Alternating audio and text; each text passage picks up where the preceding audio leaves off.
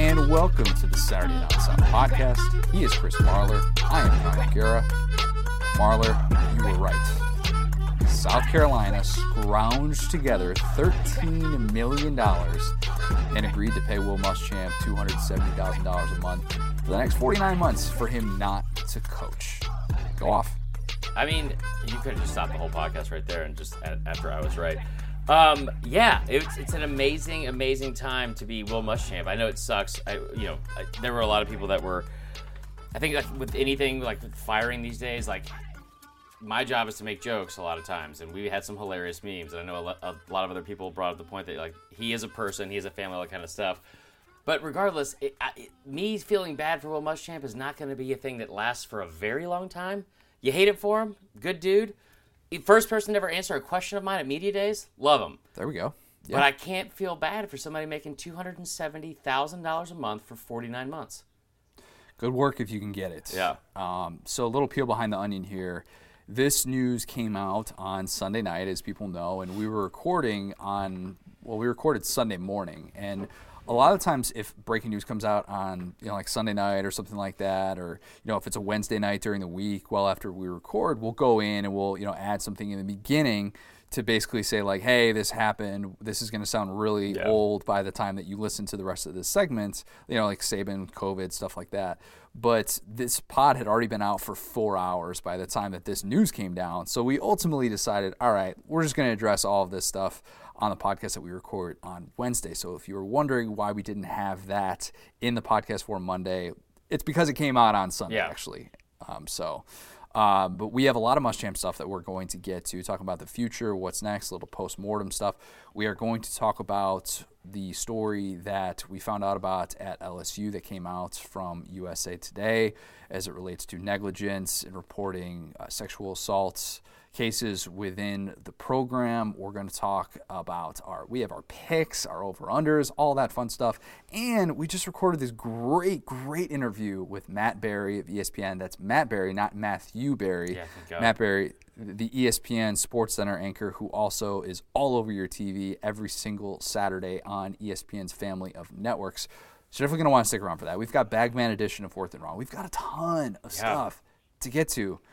Marler, before we get going, Will Muschamp has a lot of money for some Texas Pete. I tell you what, just what a dream that would be, huh? Like we talked about that fridge last week at your new place. There's just nothing like F you, I got a fridge full of Texas Pete kind of money. You know what I mean? And that is where Will Muschamp finds himself right now. I wish that's where I found myself. Regardless, the 4 to 5 to 13 bottles of Texas Pete I keep just, I keep that thing on me all the time. And next week, we talk about tailgating and home gating and how essential Texas Pete is to those things. There's no more essential time for Texas Pete than Thanksgiving. And here's why. Turkey's is not a good tasting food. It's bland. It's overrated. It's dry. It makes you fall asleep to forget that you even had it in the first place. I mean, it says a lot about a food that you have to douse it in gravy, just to make it taste like edible. So next week, the best advice, I give you gambling advice all the time. Best advice I can give you for Thanksgiving, one, get to the front of the line before your fat aunt does and steals all the good sides. Two, put a little mini bottle of Texas Pete in your pocket and then douse your turkey in that. Douse it in flavor. Thanksgiving is a time for giving thanks. It's not a time for sharing your food, okay, or your Texas Pete. Make sure you have your own bottle. You got to come prepared. We can't lose our composure. There you go. That's good stuff. Whenever I think about how would I spend my first million. If you've seen that, GQ does this cool special. Tua's been on it before. They get a lot of young athletes that are part of that. I always think with you, if it was how I spent my first million, you'd be like $250,000 Texas Pete, and then you'd have to push over the cash that they give in like the fake money. That would be you. I like that. That's all. Real quick. Speaking of that, I have to share this.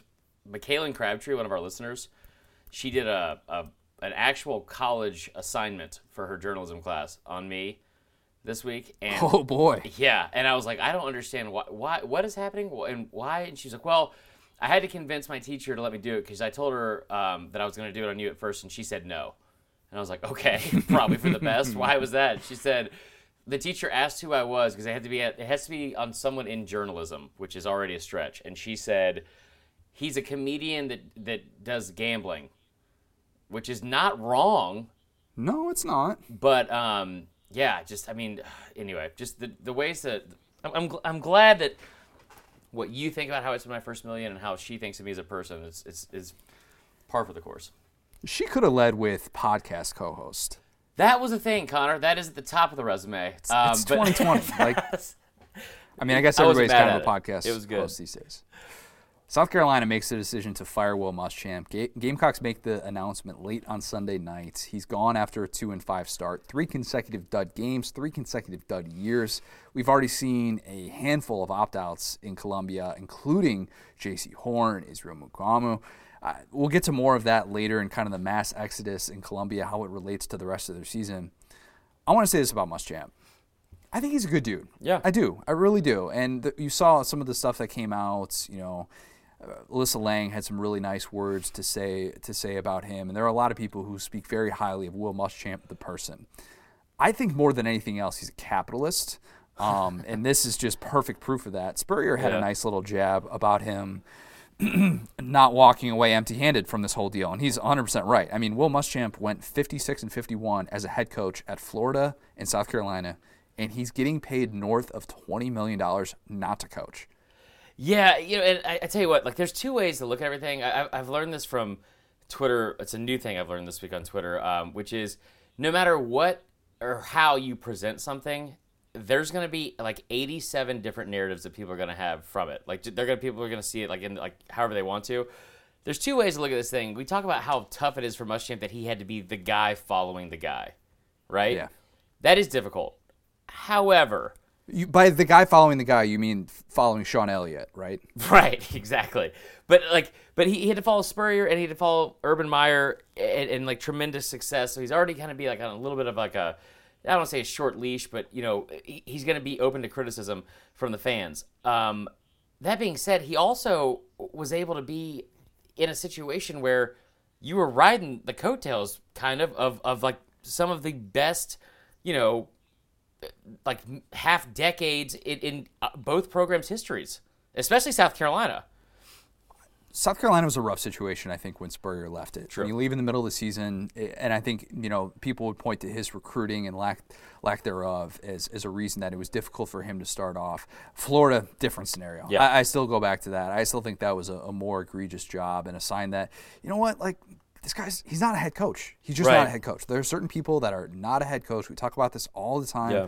I mean, he'll inevitably be Alabama's next defensive coordinator, right? I hope not. It's just analysts, sure, but yeah, I think you're right. And he really is a great dude. He's a really nice guy. He could have absolutely ripped me apart at media days when I asked that, the very first question I ever asked, and I didn't realize his son was the quarterback of the high school that I had brought up in the question. I love him to death. I think he's an SEC almost staple or fixture at this point. But yeah, I think you're right. Just not a head coach. Yeah, I want Muschamp to actually take a 1-year break where we just get to see chill Muschamp, and there's the stories that come out about him chill doing Muschamp. Chill Muschamp. You see what I did there? That's good. Yeah. And he's just sitting there, on the lake house and enjoying life. And, you see the random video of him, yelling at someone. He's going to be really big on Cameo, I'm sure. Will Muschamp's going to do just fine. Top 3 realistic candidates for South Carolina. And I say realistic because, to be 100% honest, I don't think Joe Brady is realistic because I don't think he's following that path. And I saw that thrown out there as well. When he's with the Panthers, there's the local tie that way, but I don't necessarily see him as a guy that wants to go and try and recruit at that level in college and be a head coach like that. 3 realistic candidates are obvious. I'm not breaking news by saying this, but Hugh Freeze, Billy Napier, Steve Sarkisian. Tell me I'm wrong. No, I think Hugh Freeze, Billy Napier, and I would honestly almost say Jamie Chadwell from Coastal Carolina before Sarkisian. I think Sarkisian definitely wants to get back into being a head coach. I wonder how many people, and especially with his ties and his roots kind of not being from the Southeast. I wonder. We see so many of these people from the Saban coaching tree getting head coaching jobs, but how many more really want to be in the same conference with him? It's a good question because it's getting to the point now where like half the schedule is just Saban disciples. Yeah. For Alabama. I mean, seriously, like it's getting now to that area, and Billy Napier would of course follow in that, and Steve Sarkisian would as well if they were to get SEC head coaching jobs. But yeah, I mean, I think that if you're South Carolina, it's pretty obvious what the identity that you're going for. Ray Tanner pretty much said, we're going to hire an offensive-minded head coach. You need to be able to score in 2020. You need a head coach who can scheme. And I truly think that the days of hiring this, like, you know, defensive-minded type coach is fading in a hurry because all of these guys are realizing, oh, I've got to hire somebody high priced to be able to scheme guys open on offense, and you pay a lot for these offensive coordinators. And I think they're going to be more few and far between given the nature of the sport. I've said this before, I'll say it again. I think Hugh Freeze has to be the target. I really do. And South Carolina fans, I know that they would welcome that with open arms because of how splashy it would be, but I think beyond that, and I've been someone who criticized him and said, look, I don't necessarily disagree with Greg Sankey and his unofficial ban that he had on him in 2018 when Alabama wanted to hire him as an offensive coordinator. There are other SEC programs that wanted to hire him. Lord knows Gus Malzahn wanted to as well. But I think it's different now with Ole Miss not facing these sanctions that they were and not having to face against him. And there's been reports, I saw AL.com, that said that Greg Sankey wouldn't exactly roll out the red carpet for him, but at the same time, I think he's willing to not have this unofficial ban on Hugh Freeze. So in my opinion, that shouldn't be the hiccup. And if you're Hugh Freeze, this window is now. What you're doing in college football is special. And the whole reason you go to a place like Liberty is to get back into one of these jobs. And it's Kiffin-esque in a way in terms of the rebuild. But I think that Hugh Freeze, the timing makes sense. And I'm not necessarily of the belief that he's going to like hold out for the Auburn or the Tennessee jobs. The Tennessee job was kind of a surprise. That kind of threw a wrinkle into my thinking with this because I didn't realize that he apparently grew up like a huge Tennessee fan. But I think that like waiting around for the potential for a job for that is I don't see that happening. I don't either. I also we love Peter Burns and all that kind of stuff. He brought this up the other day that he thinks it's a possibility because Liberty is like he just got a contract extension. It's a better school. People get credit for. Like they have like one of like the biggest endowments of them maybe on the East Coast, something like that, from like a non-major school. I don't think any of that matters. Like I don't think Hugh Freeze is going to Liberty to stay at Liberty forever. I mean, you bring up the Kiffin thing, and you're spot on. Like it is like Kiffin-esque, but like there's a difference between like Lane Kiffin going to Boca Raton and just chilling at the beach versus like going to wherever Liberty is in Virginia. So I think that.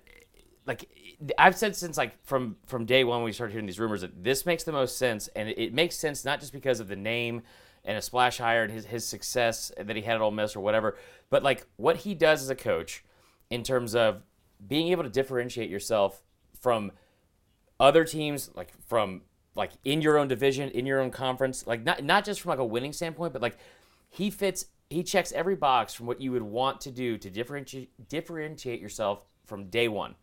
From your rivals, your division opponents, and conference opponents, because he's a player's coach. He's going to recruit. He doesn't necessarily have to get 5 stars to be successful, and we've seen this as a program like where they've had 5 stars in the past, but it's not a state that provides a lot of them. Like it's like one every couple of years maybe.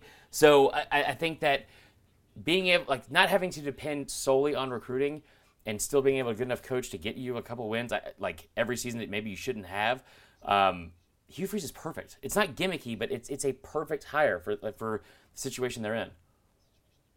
Yeah, and I understand the skeletons in the closet there, and Hugh Freeze and Steve Sarkisian both obviously have things in their past that prevented them from continuing on that track as Power 5 head coaches. Yeah, I mean it's baggage nonetheless. And I think that both of those guys are going to be very popular candidates because you just look what they're doing from an offensive standpoint. And that's what you need to be able to do in developing quarterbacks and figuring out ways to be able to score points in this era is a prized commodity. I think this job is pretty good, and I think it's attractive on a couple of fronts because I think in this coaching carousel, you're not going to necessarily see a ton of these Power 5 jobs open up. Right. I think you look at South Carolina, you have a new $50 million football facility for football operations. You've got, I think, one of the, not necessarily one of the best, but you've got talent in that state, and you don't have to necessarily worry about Clemson in the same way because Clemson recruits at a national level, and that's what's allowed South Carolina to get so many of these local big-time recruits.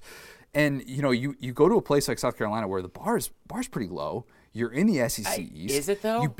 I still think it's low in that they're going to get on board for this new identity. They're going to get on board for this new offense, and I think you're going to be able to sell this. Oh, by the way, this is kind of lost in the shuffle of this whole deal, and I don't know how this is going to play out.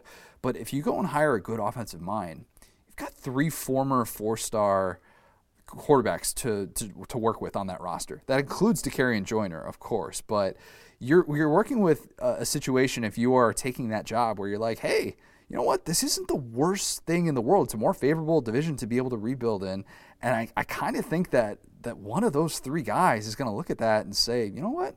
This actually kind of makes sense for this point in my career. This comes down to timing with so many of these things. Yeah, so I'm going to completely disagree with you on the talent standpoint because I've brought this setup like over and over and over again. Like a couple years ago, I think South Carolina signed like the top 6 players in the state, just clean sweep of the state, and one of them was a 5-star. It was the year that Zach Pickens was the lone 5-star of the state.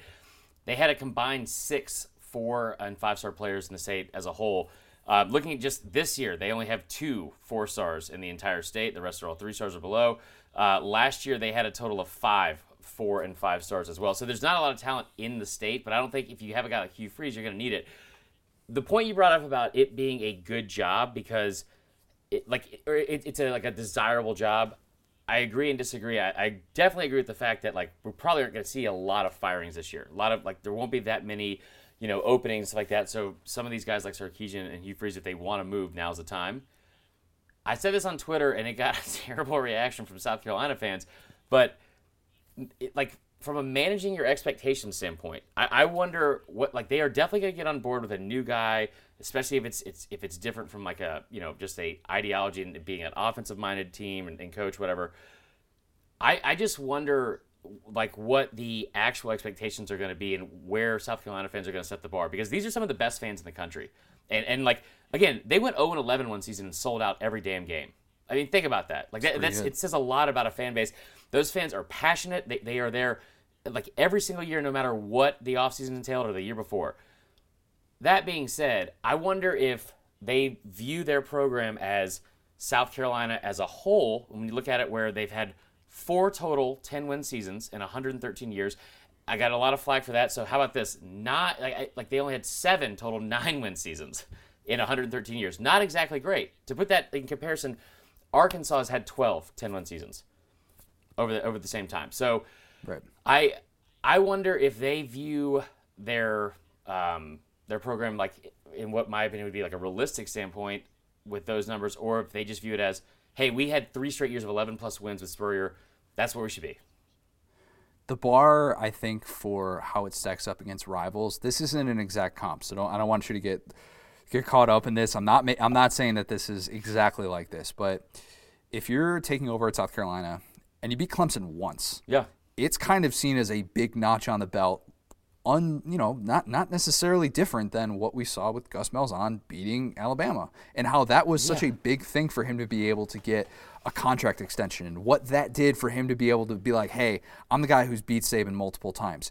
Give me that new deal. Dude. And obviously, that stuff matters. And if you're at South Carolina and you have that confidence and you come in and you do something like that, again, easier said than done. The bar has been set so low based on how much they have lost and gotten smoked by Clemson that all of a sudden it kind of changes the conversation, and you think to yourself, what do I have to do to get that second deal, to get that second extension, when that's I think what these coaches really are after. I mean, yeah, you don't have to do much nowadays to get an extension, as we've seen all over the place. But I will say, I think when you say the Clemson game specifically, that makes sense, because we saw Will Muschamp beat the number 3 team in the country last year on the road at UGA, and we saw how much that really mattered at all to the fans because they got so tired of him. But I think it's a perfect example, talking about the Gus Malzahn thing, and I mean, think about these two this team and Hugh Freeze as a coach. just in general, what's the one thing you've heard about Hugh Freeze over and over and over again this week? He beat Alabama. What's the one game South Carolina fans have or what they will bring up constantly, or like they are known for over the past decade? Beating Alabama 10 years ago. I think like that kind of benchmark or that kind of game will stick around for people like for a long time. If he was able to knock off Clemson, yeah, that would matter, I think, more than any other game he could possibly win the SEC. Yeah. Going to be interesting to see how that search unfolds. I'm sure we'll be talking about this a lot more. Coach O. We've had our fun with Coach O on this podcast, but I'd be remiss if I didn't bring this up. For those who didn't see, I recommend that everybody reads the story, regardless of what team you root for, how you feel about Coach O. Read the USA Today story that outlined how 7 of 9 players who were under Coach O were accused of sexual crimes but not punished. Darius Geis was twice accused of rape. He was never suspended. Jacob Phillips, accused of rape, never suspended. Grant Delpit, accused of filming a girl during sex and sharing it without consent, never suspended. The issue here is not necessarily what happened in the courts. That's not necessarily a head coach's job, and this isn't why he's facing fire. He's being scrutinized here for the lack of Title IX protocol that was followed. Title IX protocol, for those who don't know, is put in place so that coaches or higher-ups who find out about these incidences, as players are often going to confide in their head coaches or academic advisors, whoever it is. It's built so that the accusers in these situations are not overpowered by universities that have tens of thousands of students, football programs that bring in tens of millions of dollars. And so you see here issues like the Drake Davis situation. That is the most egregious one. That was the toughest one to sit there. And if you're going to defend Coach O, this is a really, really tough look for you in that, hey, he's totally innocent type of deal. So, and you kind of went over it again, but let's just to recap real quick. 9 total, 9 different counts, basically, right? Sexual crimes that they were accused of. Right, exactly. So we're not here to argue whether it happened or not or anything like that. That's not the basis of the argument. Personally, I think that we should believe women until there's something that proves otherwise. But that aside, I think when you look at the fact there's 9 of them and 7 of them faced no discipline, 4 of those 9 were rape, which is about as serious as you can get for a sexual crime, correct? Four accusations of rape, and not a single person was suspended. So the numbers are kind of alarming, but the Drake Davis thing, because I understand we live in a society where there are things where you're innocent until proven guilty, and that you want to believe that these kids are doing the right things, all that kind of stuff. The Drake Davis thing, there's absolutely no way from what we've read to defend it. And that's the problem. So if you don't know the details of this, former LSU receiver, highly touted guy, repeatedly accused of dating violence against his girlfriend. His roommate said that LSU receivers coach Mickey Joseph, who is still on Coach O's staff, would call their place and he'd be like, hey, is shoot the girlfriend, text message. Is she there? Yeah. So Davis confessed his dating violence to LSU's deputy athletic director in April. And again, this isn't just a Coach O thing. This is LSU, the administration that's been a part of this, and that's the issue and why this was brought up. The only punishment that Drake Davis faced was being banned from the weight room that summer.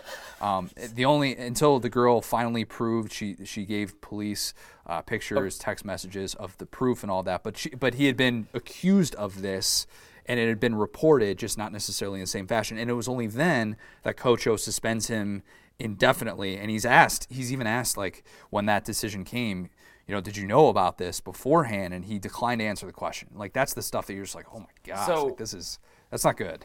I will, obviously, like we just said, rape obviously is awful and a horrific thing. And I'm not trying to, dismiss any of that by any means. But we talked about it on this podcast before, and it's not something to get uncomfortable about, but I grew up around domestic violence. There's nothing worse and more cowardly and awful and as a man to do that to a woman, there's nothing worse to me, I think, in the world. As the fact that a man would do that to another woman, especially somebody that's they're in love with, that is such a horrible cycle of abuse that people get into. this is what I'm having a hard time getting past with the Coach O stuff, because you brought it up here, but like to get a little bit more in depth with it, basically everyone around him knew that he had been like habitually beating his girlfriend, his roommates, coaches. So they basically assigned a coach to check in on him. He was doing it via text message, which, as most of you know, with like forms of communication, not really a less personable and like hands-off way to go about that. You could have written an email, I guess, but like other than that, not a very personable way to make sure you're checking in on for like doing the right thing. Then his only punishment was he was banned from the weight room in the summer, which you should have locked his ass in there and kept him as far away from her as possible. And then the day fall camp started, he was reinstated. The first day of fall camp, he was reinstated. And it wasn't until he was arrested by the cops that he was finally suspended. I mean, think about that. Like, he was reinstated the first day of practice when they knew all this was happening, and it wasn't until he was arrested by the effing police because they found out they had proof that he threatened to kill her that he was finally suspended. That is just so damning and hard to get over. I don't necessarily like throwing this around because it can be too heat of the moment, but in something that is this serious, this is the type of thing where if you read this, I don't know how it doesn't change your view of Coach O. I really don't, and I hate that. I hate the fact that it even crossed my mind. How would we be talking about Coach O a couple days after this comes out if he was coaching a 4-win team and not coming off the best season in college football history?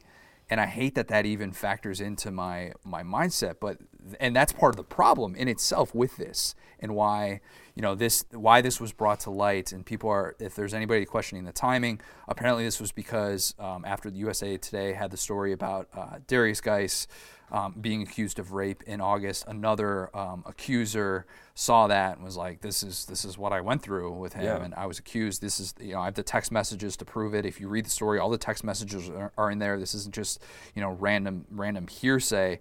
And there's police reports and all this stuff that goes with it, and it just kind of makes you think like, man, this is.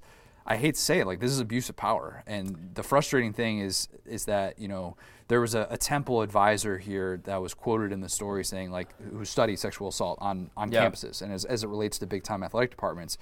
And she's like, there are patterns of behavior here that are similar to what we saw at Baylor, Michigan State, and Penn State. And that's, and I read this story in early 2000s, Washington with Rick Neuheisel came to mind. I've mentioned it before. If you've ever read Scoreboard Baby, it's very similar stuff in terms of reporting sexual assault. And that's the issue that we come back to. So while we like to have fun and, we do the Coach O accent and stuff like that, like we can't just bypass stuff like this, and we can't just pretend like, okay, this is just a one-off, this is just some random story. If this stuff doesn't change, and hopefully it will, and hopefully Coach O is going to be under more scrutiny, and you saw Peter Parrish was suspended indefinitely after he was accused of rape, and he then transferred to Memphis. You would hope that if this isn't the kick in the pants and if this isn't a humbling moment for Coach O, then LSU would take the proper action afterwards.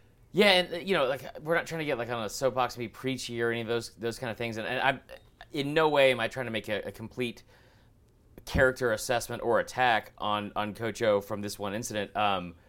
Because listen, I'm not excusing any of it at all. But I will say it's like, Coach O wasn't the one that did this. However, the issue at hand is the fact that we've seen it time and time again, and I think the easiest thing to do on the outside looking in is say like what they should have done, and I think we probably are in agreement of like, especially with the domestic violence thing, like that should have been stopped day one. That shit is not okay. But I will say we've seen this at Penn State, and I'm not comparing those two incidents, but this very uncomfortable, I don't know how to handle this, I don't know who to go to, I don't like what is the proper procedure of dealing with this, and I don't want to say right off the bat that Coach O didn't say anything because it was an abuse of power. He didn't want to he didn't want to like sacrifice wins and they were in the middle of the season. I don't want to say that because I don't know that to be true. I will say the biggest failure here is that you're leading young men and in like the most vulnerable and important time of their lives, and like when you're the one that's in charge of taking these kids from their parents and helping them become men, and this is such a huge letdown, I think, to them personally as well as everyone else around the program to see like this. You have to be better. You just flat out have to be better. Yeah, and the problem is, if for those defending Coach O saying, well, like, what do you expect him to do in that situation? Like, is he just supposed to suspend them? I'm like, well, yeah. And if you're prioritizing, if you're saying, well, I don't want to ruin a kid's life if we don't let due process play out, okay, so then you're also siding on their side and their NFL draft future and what they can make in terms of money instead of, like, just being able to say, hey, violation of team rules, which every single college football coach has suspended a player for a violation of team rules. And you could say, hey, we need to be able to dig in more. We need to get more out of this Title IX investigation and then move forward from there. So that's the issue that Coach O is facing. And the other thing I want to say, too, is I heard this one example somebody brought up about how we see this all the time, like domestic violence part, like Mullen excused it with Jeffrey Simmons. There's a little bit of a difference. And again, like being familiar with that kind of situation, there's a difference between this guy got into a one-off argument with somebody about like some family stuff and hit somebody versus he is habitually doing this. We know he's doing it over and over and over again, and we're not doing anything to help stop it. That's the worst part for me. Yeah. On a different note, want to do some picks, some over-unders? Nah, I'm kind of done for the day. Now let's do it. We'll go through these games pretty quickly. This is going to be a long pod either way. And let's be honest, like, I'm not going to complain about the slate because as of right now, the slate's Wednesday great. At 4 p.m., it's great because we have 6 games. No, the slate in general. What are you talking about? All day the slate is good for not just SEC games, for national as well. Okay, that's fair. Yeah. Let's start with Florida and Vandy because this game is, just really, really lopsided. Florida's a 31.5-point favorite against Vandy. I guess minus 31. You guys minus 37.5, nice. Which, yeah, man, that would have been something. I think this is the largest spread of the year in the SEC, if I'm not mistaken. Is it? Correct me if I'm wrong on that. I think it is. Wow. I think it should be the most lopsided game in the SEC. Vandy's not playing Bama, of course, so you can't make that direct comparison. But, yeah, I think this has potential to be the most lopsided game, even though I do think Ken Seals should actually have some success against the Florida defense, which has not been perfect. But interesting question. Do you think Florida gets into some number chasing with Kyle Trask? Yes. Or do you think we end up seeing a good amount of Emory Jones still in this game? Because I think both can actually be true. Yes is the answer to the Kyle Trask thing. If we haven't already proven that already this season, I'm not even going to get into the Heisman talk because I cannot believe how much people we came up with those graphics this week comparing Kyle Trask's numbers to the last 3 Heisman Trophy winners and then also his numbers against Mac Jones. It's just amazing to me what people could actually see with those numbers. And we can't just look at them both and be like, hey, both are having really, really good seasons. This is fun to watch, huh? I think, like we saw it last year with Joe Burrow. I think by all means, if he has the ability to do it, we will see Mullen try to chase some numbers here. And Kyle Trask is just, he's on a ridiculous pace. He already has more touchdown passes than he had all of last season, right? Yeah, this is true. And with the way that Florida's defense is playing, you can kind of justify it. You can kind of say, hey, if it's 35-14 at halftime, hey, we got to be able to bring them out in the second half. You got to, have those first 2 possessions where you're still throwing the ball and getting your team a comfortable cushion. I'm taking Florida to cover. I think that's the type of spread that they dare you to take Vandy in the points. Yeah. But why would I do that? Because even if this game is, this game could end up being something like a 55-21, which isn't that crazy. Florida's still covering that, so I'm gonna take the Gators and the red hot offense right now. I would completely agree. I also I don't know, the over is pretty high. The over. Oh, by the way, my over under for this: Kyle Trask touchdown passes. 4.5 is the over under. Over. So he's gonna hit 5. Yes, without doubt. In the first half. LSU Arkansas, man, this spread. So what is it at currently? So I just looked this up. Shout out to our friends over at FanDuel. Go check out all your spreads, all your gambling needs on there. LSU is a 2.5-point favorite as of Wednesday at 4 o'clock. This spread has been all over the place. Didn't it go from LSU being favored to Arkansas and now back? I believe so. Like this is yo-yoed like crazy, and it probably will if we find out that maybe more LSU players are active for this one. Speaking of this spread, by the way, I guessed LSU -2. You guessed LSU -4.5. I don't even really know how to consider that because I feel like I was wrong. I don't know. I feel like I was kind of wrong on that because Arkansas came out being favored for a bit. The mentions of last year's 42-point spread. I set the over-under at 2. Yeah, I think I mean, I'll say under because I feel like they're only bring it up once at the beginning of the broadcast, but it'll be the first thing they bring up. You have to, right? Yeah. I mean, I think I saw something like this is the largest swing in terms of year-to-year point spread in FBS history or something like that. I mean, as of right now, well, with LSU being favored now by 2.5 points, maybe that's still not the case. But when Arkansas was like a 2-point favorite, I mean, it's a 44-point swing that we're talking about. That doesn't happen in college football. Kylie Jenner made less changes than LSU has from this year to last. I mean, and not in the same positive way at all. I see what you did there. It is amazing to think about what a difference makes. It's amazing that LSU has 3 losses right now without the Florida or Alabama game having already happened, which, by the way, those could impact the Heisman race as we talk about Mac Jones and Kyle Trask. Treylon Burks, Derek Stingley could have been fun, but I'm not there yet with Derek Stingley this year to think that's some lockdown matchup. Part of that's on him. Part of that's because he's playing in Bo Pelini's defense. But Treylon Burks, I look at that and I say, this dude should be able to go off. LSU is easily one of the worst passing defenses in the country. That's been well documented. Too bad that they're not going to get Davion Warren for this game. He is out for the year. Man, I tend to think Barry Odom, he got Kevin Steele's blueprint on how to stop TJ Finley. He's going to be starting in this game. That seems pretty dangerous. And I was going to take Arkansas when Arkansas was a 1.5-point favorite. So with LSU as a 2.5-point favorite, I'm taking the Hogs even though they finally didn't cover last week. All right, I hate to even do this, but at some point they have to rally the troops, right? Like at some point they have to at least look like just somewhat resembling last year's team. I'm going to take LSU to cover. I think Vegas knows something, or maybe they don't. They're just as indecisive as I am, as we've seen from the swing. I'm going to take LSU to cover. And the main reason why is, as I bitched about on Sunday, we found out last week that at no point last week was LSU even practicing and preparing for Alabama. They were preparing for Arkansas from like Monday on. Oh, interesting. Makes you think.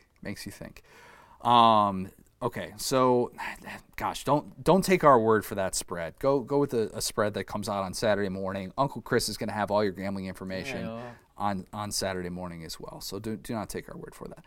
Kentucky, Alabama, another big spread, big 30-point spread in the SEC this week. Alabama is a 30.5-point favorite. Last I saw, I guessed Alabama minus 27. You also guessed Alabama minus 27.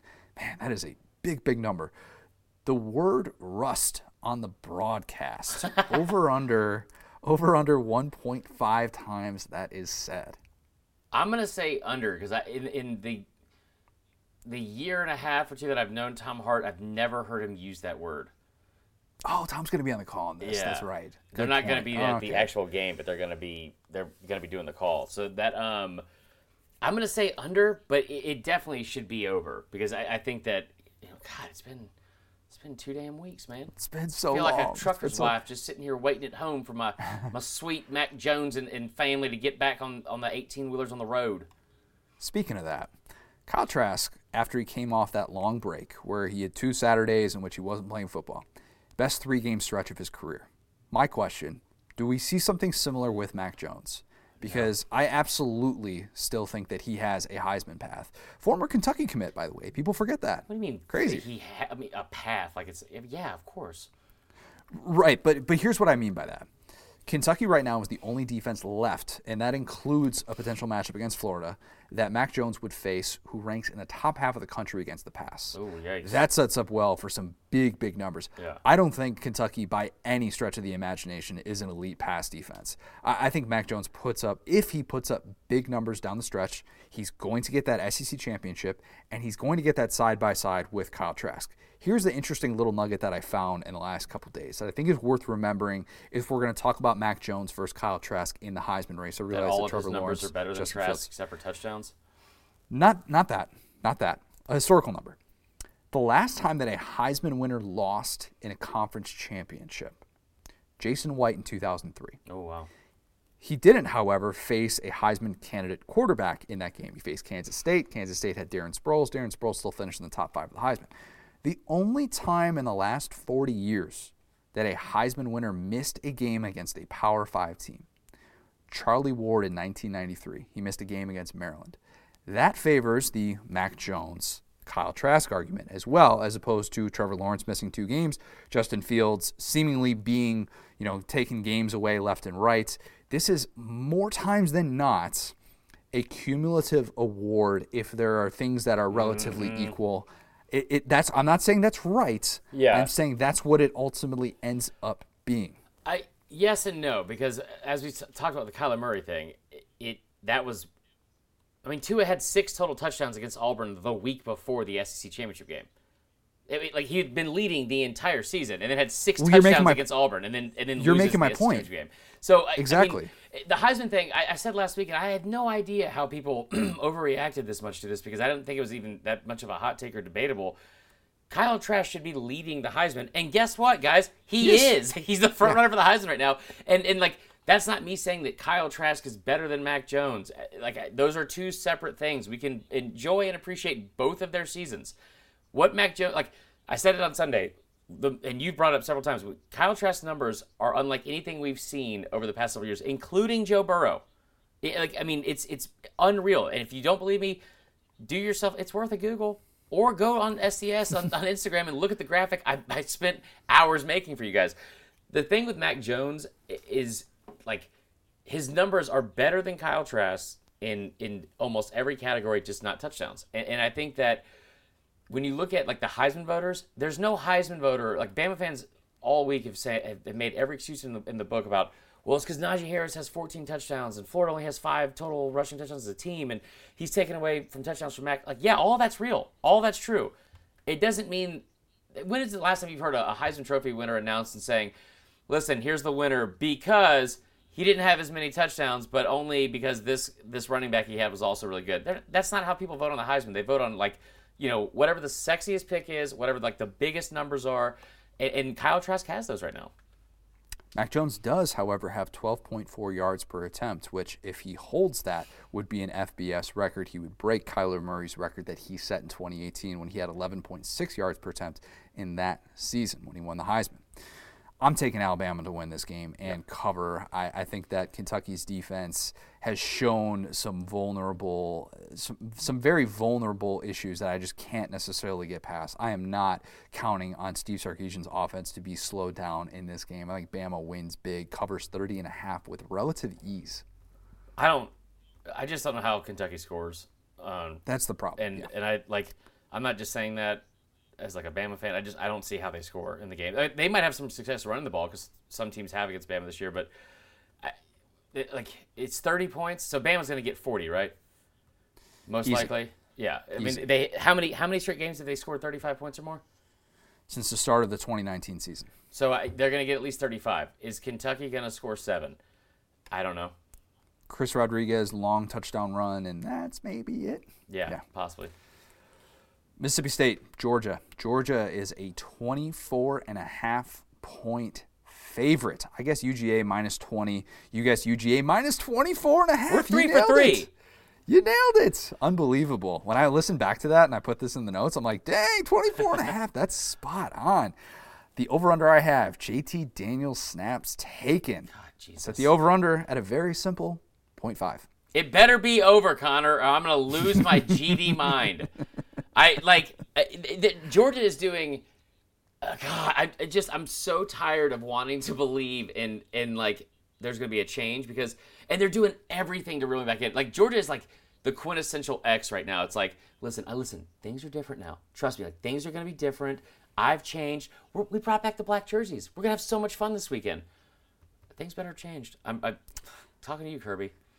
Stetson Bennett has been working through a shoulder injury. If there are Georgia fans that are hoping he does not play, I'd say that tends to suggest that it will not be him out there. Daniels, DeJuan Mathis, Carson Beck, all have been getting more reps in practice. Kirby said that Carson Beck's been a little bit slower because of the lack of reps available. When you decide on a quarterback and you want to be able to give them as much with the ones as humanly possible, not always easy with a true freshman.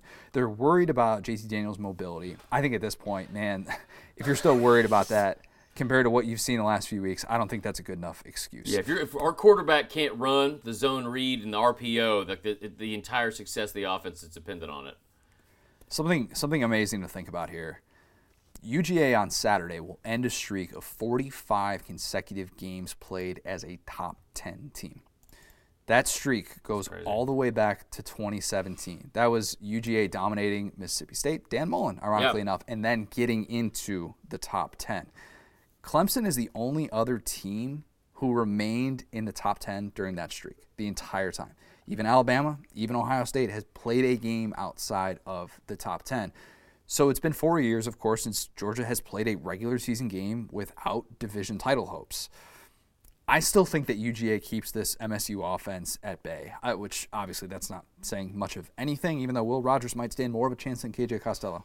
I can't bank on the UGA offense lighting up Mississippi State. I just can't. Without knowing what it looks like at this point. And the Mississippi State defense is still pretty good. Errol Thompson, those guys are still playing really hard. Yeah. So I'm gonna begrudgingly take Mississippi State's cover 24.5, though I think Georgia wins this game. Every week I get back to the same point where I'm like, I just want to believe. So much. But this just sets up to be like every single thing, like every letdown that we've had kind of with Georgia this season. And from a covering standpoint, I think they definitely win. A really good opportunity here. And I'm going to say it first kind of like in a joking way. But I honestly, this is a very good opportunity for Kirby Smart and Georgia. The bar could not be set lower. Just across the field, looking at the other sideline, the bar could not be set lower for quarterback play and ineptitude on offense. It just can't. And so you can only look so bad when you're going up against Mississippi State's quarterbacks. Just go with JT Daniel, do something different, show that you've made some commitment to change after the loss to Florida, and see how it goes, at least for the first half. And I think what I'm interested in most is how does that defense look after getting a little bit healthier and also the loss to Florida. I think that Georgia wins. I think Georgia wins big. Okay. Mizzou, South Carolina. Man, what an interesting spread. It's kind of all over the place. So I just checked this.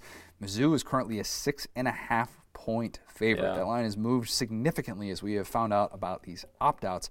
I guess South Carolina -1.5. You guess South Carolina -5. I'll give you the win on that. I'll say that's kind of void in a way, though, because this line has moved so much. The over-under that I have is the name Muschamp is said on the broadcast. I set the over-under at 12. Oh, over, yeah, for sure. You know what I hope happens? I hope that, I don't want to see chill Muschamp. I want to see, like Sting, late 90s, like WWF and like WCW, like wrestler, like Muschamp. Like, I either want to see him in a trench coat with face paint and like a baseball bat in the rafters, or I want to see him just burst in the middle of the broadcast, like, "What's up, brother?" And oh god, that'd be fantastic. Glass shatters, the whole stadium. Yeah, just like what the world's going on right now. Listen up, mother. I hope they still run the pump up video too that they had on the internet. It was just like, "Get the out of your seats." Awesome. They better. Mike Bobo, the interim coach. South Carolina fans, I think that means you're going to see a whole lot more Colin Hill. Good luck with that. That spread is telling, really telling. Year one coach, 2-3 team. Yeah, on the road. Hasn't even been close on the road yet. Has not been close. And Mizzou reportedly has been dealing with COVID cases as well, and they're still like a touchdown favorite in this game. Now, obviously, when you don't have J.C. Horn, feels significant when you're losing these defensive pieces. And I can't say it. Yeah, Israel. Yeah. Interim coaches mid-season in the SEC. Not great outside of Coach O. Not great. Yeah, that's true. You'd be surprised. Not really, though. Randy Shannon at Florida, 1-3. Brady Hoke, Tennessee, 0-2. Barry Lunny at Arkansas, 0-2. Our guy Sean Elliott, South Carolina, 1-5. Right. That's 2-10 for non-Coach O interim coaches in a mid-season takeover like that. Not just talking about like a bowl game. Not an easy thing to do. It's just not. Give me Mizzou to win big. Real big. Big. Eli Drinkowitz wins in Columbia for the second consecutive year, if you recall, last year with Appalachian State. Oh, yeah. Went into South Carolina and handed Will Muschamp one of his worst losses, no doubt about it. That still stings for South Carolina fans. Yeah, I think all that time for Eli Drinkowitz to be able to dial stuff up, I think Mizzou wins big against the South Carolina team that's going to be kind of all over the place. Big seems like a lot. for sure. I will say I think that Mizzou wins strictly because I don't trust Mike Bobo to be like a rally the troops kind of guy at all. He honestly seems way more like a version of like Bad News Bears. Like, listen, we got one player and we're gonna ride him, but somehow he chose like not the best player. It's like we got Colin, and the rest of you better fall in line because he's gonna take us on his back to this win. I think Mizzou wins. I mean, yeah, just like with the possibly the best cornerback and defensive back tandem in the conference, maybe country, being out midweek, like just announcing like, hey, by the way, we're out. And I don't. I'm not going to judge them for that decision at all. Like, they made a business decision for their future, and I don't think anyone should judge them on that. Here's the only thing that I find interesting about this game necessarily, and I wanted to hear your take on this. We talked about this on Sunday about how Kevin Harris is not getting enough love, right? Have you seen the side-by-side comparison of him and Travis Etienne? I haven't, no. He has 4 more touchdowns. He has, I think, like... I can't find it now on Twitter, damn it. He has more yards per carry, more touchdowns, all of that than Travis Etienne. By like Travis Etienne's had like 2 bad games this year. He's had like a couple of bad games where he has not looked fully like himself, even though I think he's certainly one of the best backs in the country, and I'd be hard-pressed to take many backs over him. Yeah, that doesn't necessarily surprise me. So I wonder how much they're going to ride him and how much Bobo is just going to stick to his terrible script of Colin Hill. This could be like a Shi Smith flex game, I guess, or he'll quit at halftime. I wouldn't blame him. Yikes. Tennessee, Auburn. Ugh. Auburn is a 10.5-point favorite in the game of which team does Marler dislike more? This was the worst SEC championship game of my entire life in '97. I guessed Auburn minus 11.5. You guessed Auburn minus 16.5. So you killed it. Within a point on that. No. Within a point on that one. The over-under I have, Tennessee's second half points. I set the over-under at 7. Why did I set it at 7, you ask? Because the Vols have 7 second-half points in the last 4 games. Total? Can I repeat that? Yeah. They have 7 second-half points in the last 4 games. That's bad, how is that possible? That's bad. Oh, my gosh. I have no idea how that happens, how you don't get at least that one random kickoff return for a touchdown or, scoop and score. Something. That is a lot of football to only score 7 points. And think about how many points they've scored for the other teams with Jared Garantano. Good point. Will Jeremy Pruitt play Harrison Bailey against Kevin Steele's defense? Last we saw Kevin Steele's defense, he devoured a true freshman quarterback. Maybe it's a little bit different when you say we're going to force Tennessee to run the ball against, as opposed to LSU, because I think Tennessee, that's what they want to do. Yeah. Eric Gray had 31 carries in that game against Arkansas. This is going to test the belief that we've seen from Jeremy Pruitt, or at least what was said on that broadcast with our good buddies, Tom Hart and Cole Kubalik, Jordan Rogers, about Harrison Bailey and throwing him into the fire. Yeah. Because this would be throwing him into the fire. And if Jeremy Pruitt does it, then, those words were just coach speak. But at the same time, I kind of see – I think at this point you have to roll him out there and see what you have. What's the show with that John Taft or whatever his name is, like the big Italian guy that's always yelling at people? John Taffer, Bar Rescue. Yeah, okay. So you ever seen like an episode of Bar Rescue where like they go to some like mom and pop type place and like everything's in disarray, everything's awful. Like everything's flat out every awful, episode, right? yeah. Yeah, exactly. And then like they try to get through to everybody, and then they're like, all right, fine, like, you're gonna lose all your money if you don't get your together or whatever. That's like the base of the whole entire series. But they have like the little break, and then they have like the big reveal, and they do like their test night, right? The fat, overweight like line cook that always screws up, even after they had like the come to Jesus meeting. That's what like Jeremy Pruitt reminds me of. Is like, yeah, we know we've had a couple weeks off to prepare, but have things really changed? Do you even know what goes in the jalapeno burger? Probably not, Jeremy. Like what are we doing here? He needs Bar Rescue. He needs John Taffer. It's just a burger with jalapenos, Jeremy. That's it. You can do this. Jeremy, wash your hands after you're using that uncooked meat. Jesus. Come on, Jeremy. Yeah, I think so many Sundays in college spent hungover watching Bar Rescue. Yeah, true. So many. So if Auburn pulls off an LSU-like performance where it's just dominant, it's one-sided, Auburn's looking good. How worried do you, Chris Marler? A lot. As a Bama fan, how worried do you become that Auburn has turned the corner if that's what happens in this game?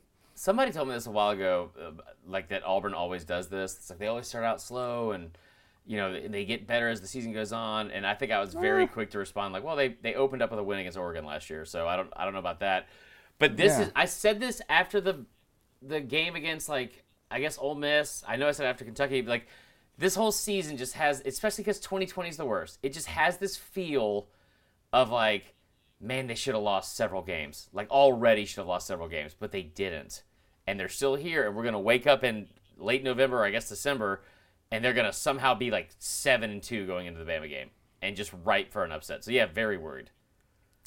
I can't pick Tennessee to stop the bleeding. I just can't. I like Auburn, even without KJ Britt still.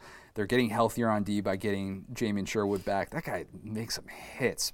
That guy is looks like one of the biggest hitters in the SEC. He's quickly developed into that.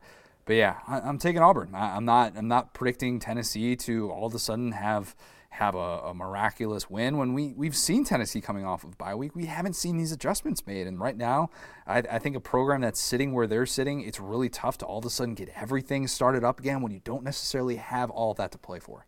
Yeah, I know this didn't end up being true, I think, in the Arkansas game, obviously, but I remember like there was some stat that was brought up right before that game that was like, they were like at least 5-0, I want to say, in their last 5 games at Jordan-Hare against the spread, and also like in their last 5 games as a double-digit favorite. So Gus Malzahn with extra time to prepare against just an inferior team, top to bottom, I think they'll be fine. Yeah. All right, lock of the week, man. You thought it was gonna die. No one thought that. You did. Well, actually, a certain person thought it was going to die. Daniel Batson tweeted at me. It's like late on Saturday night. Oregon falls behind early. I'd put all this faith in Joe Moorhead. I said they're going to cover 10.5 against Washington State. He's like, took Oregon minus 10.5 at C.J. O'Gara's recommendation. Took FSU money line because I wanted to make money. I think I'll go to bed. I tweeted at him. Plenty of time left. What happened? Oh, Joe Moorhead, Oregon, covered. No big deal. As I said they would. Joe Moorhead Offense got rolling late. Unbelievable. Joe Moorhead doesn't let me down. He doesn't. Except that one time where he got fired from Mississippi State. Yes. But other than that, he doesn't let me down. Oregon was easy. That was money in the bank. Lock of the week is still undefeated. I'm going to a place that I have not often gone, but a place that I am very, very familiar with. I'm going to Nebraska. Oh, Jesus. And I'm going to a Nebraska program that, again, I realize everybody just wants to crown Nebraska the second they do anything good. Crown their ass. They're who we thought they were. Then we let them off the hook. Nebraska's a 14.5-point favorite against Illinois. I know. It's got the hook in there. You don't like the hook. The hook is bad. Yeah. You know who's bad? Illinois is bad. Yes, Illinois is terrible. Lovie Smith's program right now can't stop a thing. I don't know if you heard. Nebraska's starting a McCaffrey. They're starting Luke McCaffrey at quarterback. I heard that, yeah, that's related to Christian and Dylan. And they make that reference like pretty much within every 30 seconds that he's on the field. Real Panther, so you know it's good. What a reference. I am taking Nebraska to cover 14.5 against an Illinois team that is just absolutely dreadful. I think Nebraska's finally found a little bit of an offensive identity, and their defense quietly has been all right this year. So, yes, give me Nebraska to cover. I know that's a lot, but still, 14.5 feels like easy money. All right, very early. My lock of the week, I actually did go through this last night when I was going to take Wake Forest money line at Duke, and that game is now postponed. Of course. Listen, I haven't done this all year because I've been cheering for you because, one, I know you don't have any money on the line, and two, I'm a good person. Are you about to go against me right now? So here's the deal. You notice that every time you've made a pick and you've just had the ball rolling, even when you're like, well, I guess the lock of the week's dead. You came in like Eeyore and saying it was a push or blah, blah, blah, or the line move. I've done nothing but hype you up. You have. You know what I haven't said? You know what I haven't said all season? Water finds its effing level, Connor. Oh, my I'm going to say water finds its level strictly because you just made me bet on Nebraska. Yeah, I did. Yeah, that's your own fault. Fair enough. Okay, so here's what I'm going to go with. This is not a final answer here, but I'm going to say the first half over between Liberty and NC State. It's 32. Love it. Liberty has been putting up so many points in the first half of games. They're on the road against NC State. They've won their last 5 games, I think, against the ACC now because of the game against Virginia Tech, dating back to last season. They beat Syracuse twice. They beat someone else this year earlier. I can't remember who it was, but they've won, I think, 5 in a row now in the ACC, and they've won in kind of convincing fashion in a lot of ways. They're really good in the first half of games. NC State's defense is not great, but their offense, they score early. If you saw the Miami game, they put up a lot of points in the first half as well. First half, over 32 points. You're betting on Malik Willis, and I couldn't be more proud of you. I've been betting on Liberty in the first Liberty in the first half this season, whether it's the spread or total or whatever, has been my Ohio State and Clemson. Wow, unbelievable. Matt Barrie had it. Go ahead. Oh, you have more. So we did this segment a couple weeks ago, and I want to know. We're gonna get back to it because I feel like I've got a couple questions that there's some intriguing lines from the Big Ten, and I need to know from you, the expert, on this is smart or dumb. I took a goose egg last week, so you say that term expert, and I shake my head violently. Okay, fair enough. Thank you for the confidence boost. So, all right, Maryland get -6. I don't know if that game is completely canceled. I think they just postponed the time. I'm going to take Maryland money line. I think that's a great pick. Might tie it in a couple of parlays. Okay, that's one. I'm not even going to get into the Ohio State-Indiana game because I think that's, I guess, could be worrisome.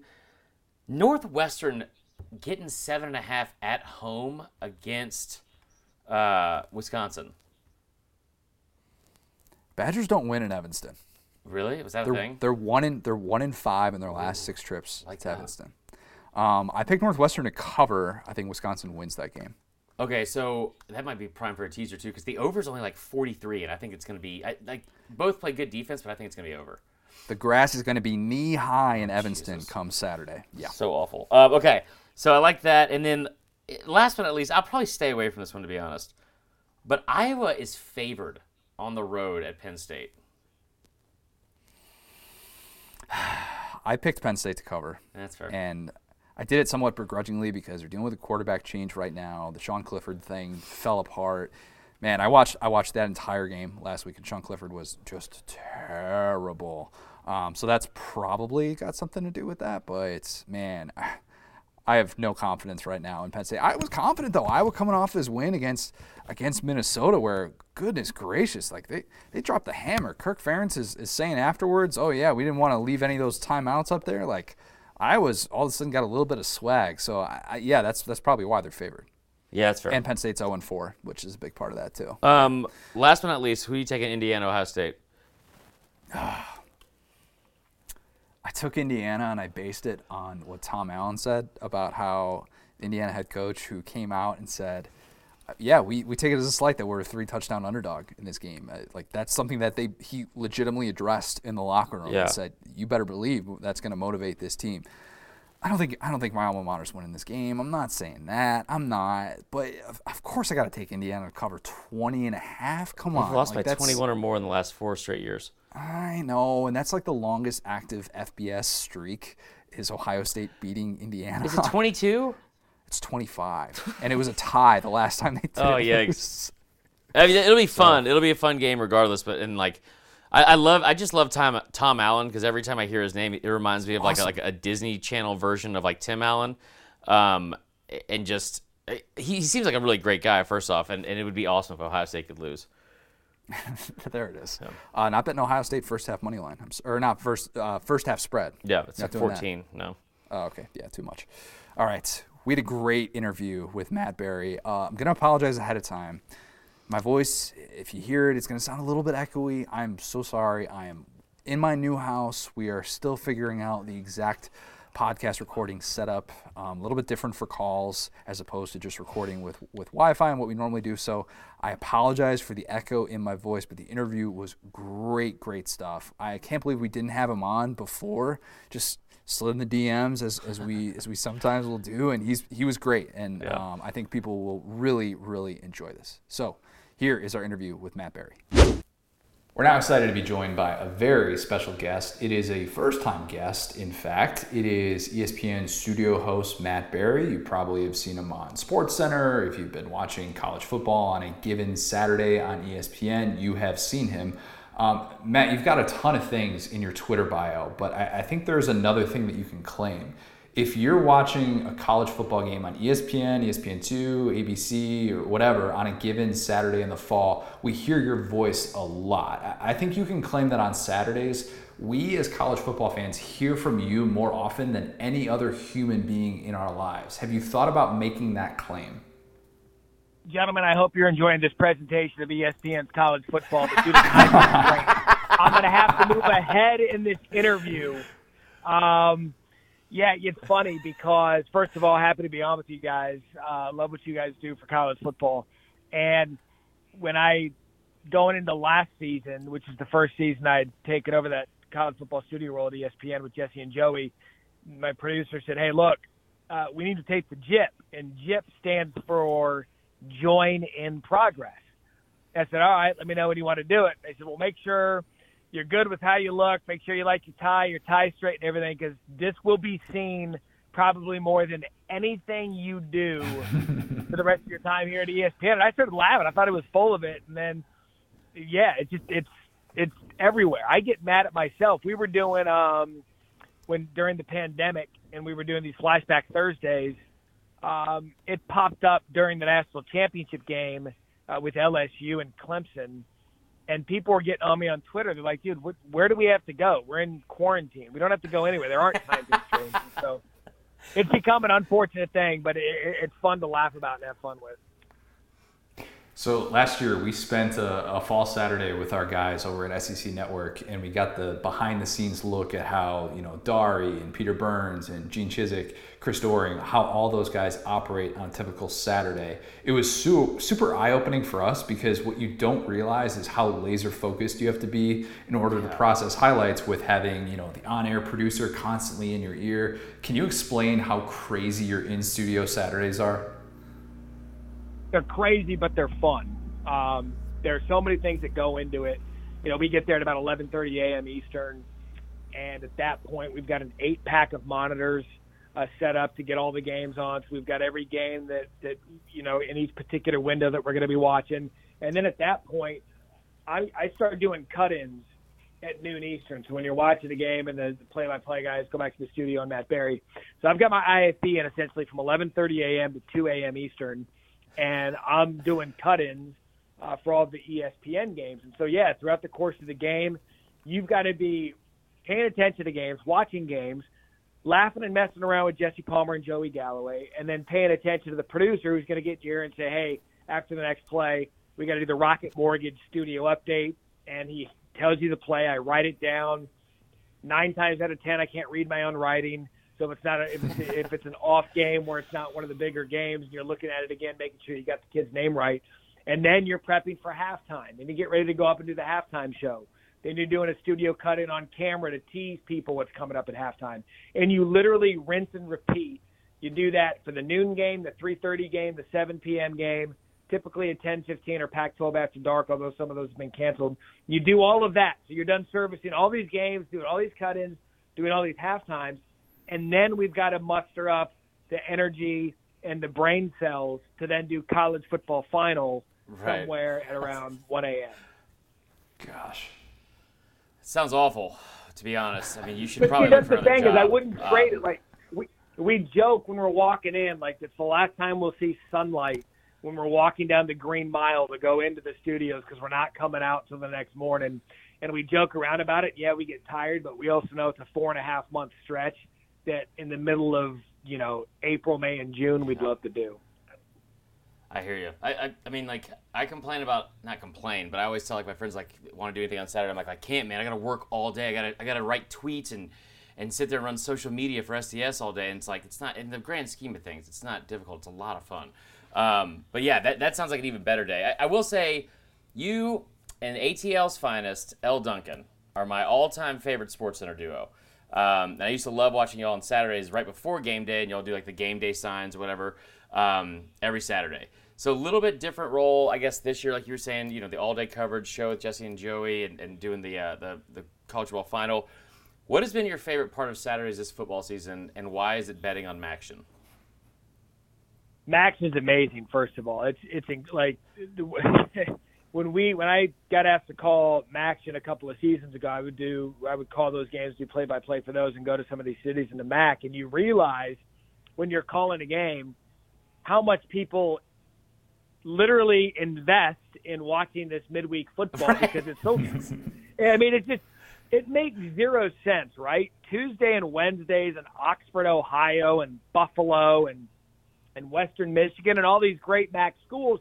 But it's good for the conference because they get the whole show to themselves. But yeah, for the degenerates out there who like to get a little early action, maybe catch up from all the money they lost the week before, get ahead the week ahead. Look, it's good football. And for me on Saturdays, the best part is, and I did that Sports Center AM leading into game day for 5 years. It started with Sarah Walsh, and then Al came in, and Al did it with me for a few years, and then last year was actually the first Saturday, first year I hadn't done it. I used to love that show because it was really the game day before game day. But now that I'm doing this studio role, I think my favorite part is the all-day banter with Jesse and Joey. Some of the stuff that we talk about while we're watching games is just hilarious. And we go back at each other. We're always getting after, we pretty much bully each other for 15 hours a day until it's time for final. And we don't want to talk to each other anymore because we're just tired and sick of each other. But it really is, that segment that we do on College Football Final, that's $1. That actually came from us sitting there for 15 hours, and every time someone would get tripped up by a replay thinking that it was a live play, and he'd be like, oh, watch this touchdown, or Jesse will inevitably drop his mic pack, or Joey will do something, we would fine each other $1, and we're like, you know what, why don't we make that a segment this year in College Football Finals? So it just I hate the cliche locker room talk or, whatever the case might be, but it's really what it is. It's just three guys in there watching college football and laughing and making fun of each other and sometimes making fun of what we see on TV. I want to say that you're the first Pac-12 grad that we've interviewed on this podcast, and if you're not, you're one of the very, very few. State the case for an unbeaten Pac-12 school to be playoff worthy, and keep in mind that our listeners will totally flood your mentions if you say that a Pac-12 team deserves a playoff spot over a second SEC team. Great, I'll help you out. They don't. I mean, as much as I love my alma mater, Arizona State, they got started too late. And look, watching how lucky USC got against the Sun Devils, and how they got lucky last week against Arizona, they're not a playoff team. I think eventually you're going to see all of the star power that left Oregon, from Herbert to Penei Sewell and some of these other players. I don't think they have what it takes to hang out with a second SEC team. And when we got into this season, there was one, and I've said this from day one, there was one conference and one team that could get away with a shortened season, and it was Ohio State. Because they were going to be one of the best teams in the country regardless. And so, I was happy that the Pac-12 got back to playing football. Arizona State's obviously had 2 games canceled because of COVID. And I am honored, by the way, to be the Pac-12 representative here on your guys' podcast. But I do, my ties to the SEC.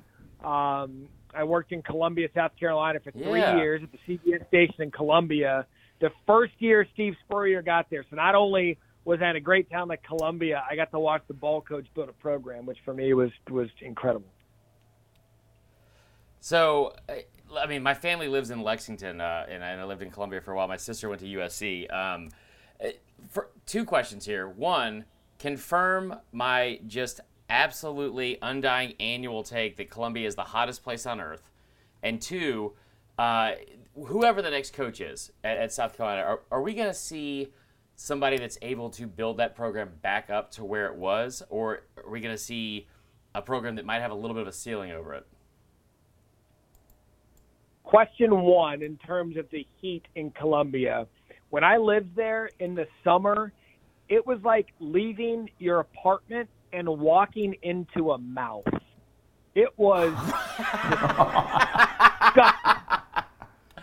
Think about that for a minute. That's what it was like. I was like, what am I? It's like suffocating. Absolutely brutal. So, yes, it is one of the hottest places on earth. It's just sitting in the bowl of South Carolina, and it was brutal in terms of heat. But I lifelong friends and memories there.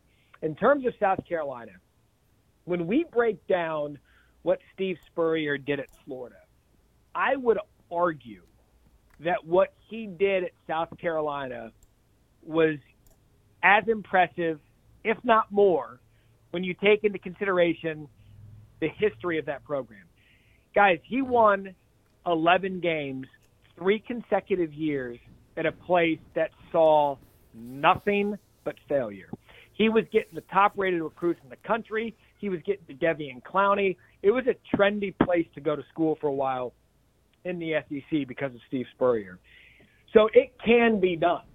And I think he used that motto at his opening press conference when we were there. He said, why not us? Why not the University of South Carolina? They've developed and sunk money into the facilities, so they're on par with everybody else in the conference. And so to answer the question, yeah, if you get the right coach and the right fit for what they can do, which is why I've been out on social media, and I'm not hiding the fact that I think Hugh Freeze needs to be the guy. Billy Napier makes sense. He's got ties to the area. He's an up-and-coming coach, but he's only been a head coach for 2 years. The fact is Billy Napier is going to get an opportunity. But are South Carolina fans willing to be patient with an inexperienced head coach taking over a program in the SEC East? That's something that I just don't know that they are willing to be patient for. You tweeted last week that pace of play is ruining the sport, and we have to refine the review process. I think a lot of people would agree with you on that. In more than 280 characters, go off about what you think needs to be done with that. All right, so I will admit the comment comes selfishly from the fact that when we're sitting there on a Friday night and we know we've got a long Saturday ahead of us and we're getting ready to wait and do the halftime for the Friday night game, and there's reviews and stoppages and reviews and stoppages, and we just want to get home because we know we've got a huge Saturday ahead of us, then you really start – I don't know if – because we critically watch games because it's when it decides when we come on TV next. And I didn't realize how bad it was until I watched critically before halftime or after halftime how absolutely atrocious the replay system is. I mean, it's laughably bad to the point where if you guys are ever, and I'll challenge all the listeners to do this just because I'm going to tell you to go to a bar and drink, eat wings, and watch NFL football. If you're in a crowded bar, if you're in a bar on Sundays, which we can't do right now because of the pandemic, but let's just say in your area you can, and it's a bar that's got Sunday NFL tickets, I promise you, every single game will be at halftime within a few minutes of each other. And every game will end within a few minutes of each other. Dude, there are games at noon Eastern that don't end till after 4 p.m. And there is no reason for college football taking 4 hours. It's the same sport as the NFL. Figure out a way to have a central located system for every single conference to just review touchdowns no matter what. Just review it. You don't need to stop and then have the official run over to the monitor to look at a monitor the size of my iPhone screen to determine whether there's a touchdown or not. Just look at it. Have it reviewed. Targeting needs to get fixed. I think it's ruined the sport. I'm all in for player safety, and I think that we need to do it, but we need to find out a way to where we're not wasting 6 minutes of review to determine intent. And so it's become a problem, and I think that there needs to be a way to streamline these games to where, guys, I'm talking maximum length, 3.5 hours, unless you're talking about a 7 overtime game between Texas A&M and LSU. That's a good point. Yeah, and stop giving Auburn wins they don't deserve. I think we could all agree with that. So yeah, well, Matt, you've got a bone to pick with college football. I've got a bone to pick with you. I saw your Sunday morning drink for the Masters. You drink Bloody Marys. Why? Because they are God's gift to morning cocktails. And I'll tell you why. There's hangovers. Look, at first, I wasn't into them either. And then I had a really good Bloody Mary experience about a decade ago. I was in Vegas. Saying that I was hungover is being polite. Like, it was beyond the point. Like, well, let's just say it was bad. And so we went, and I had a remarkable Bloody Mary experience, and it actually made me feel better, and I actually enjoyed it. So then I started picking up on it more and more and more. Well, then when we lived in Dallas, we lived in Dallas for 5 years. I was at the NBC station out there before moving to ESPN 8 years ago, and there was this big St. Patty's Day parade that they would have in an area of Dallas. And a buddy of mine came over, him and his girlfriend, and we were all hanging out at our place, and he brought a Bloody Mary kit. He's like, dude, we got to have one of these before we go down to Lower Greenville. I was like, great, I'll have one. And it was at that point, I'm like, you know what? This is how I'm going to start my day when I have the chance to start my day. So coming off a 15-hour Saturday, I wake up with the Sunday stupids to begin with because I don't know where I am. What's the harm in vodka, bacon, and a little Bloody Mary juice and sriracha to get your life right?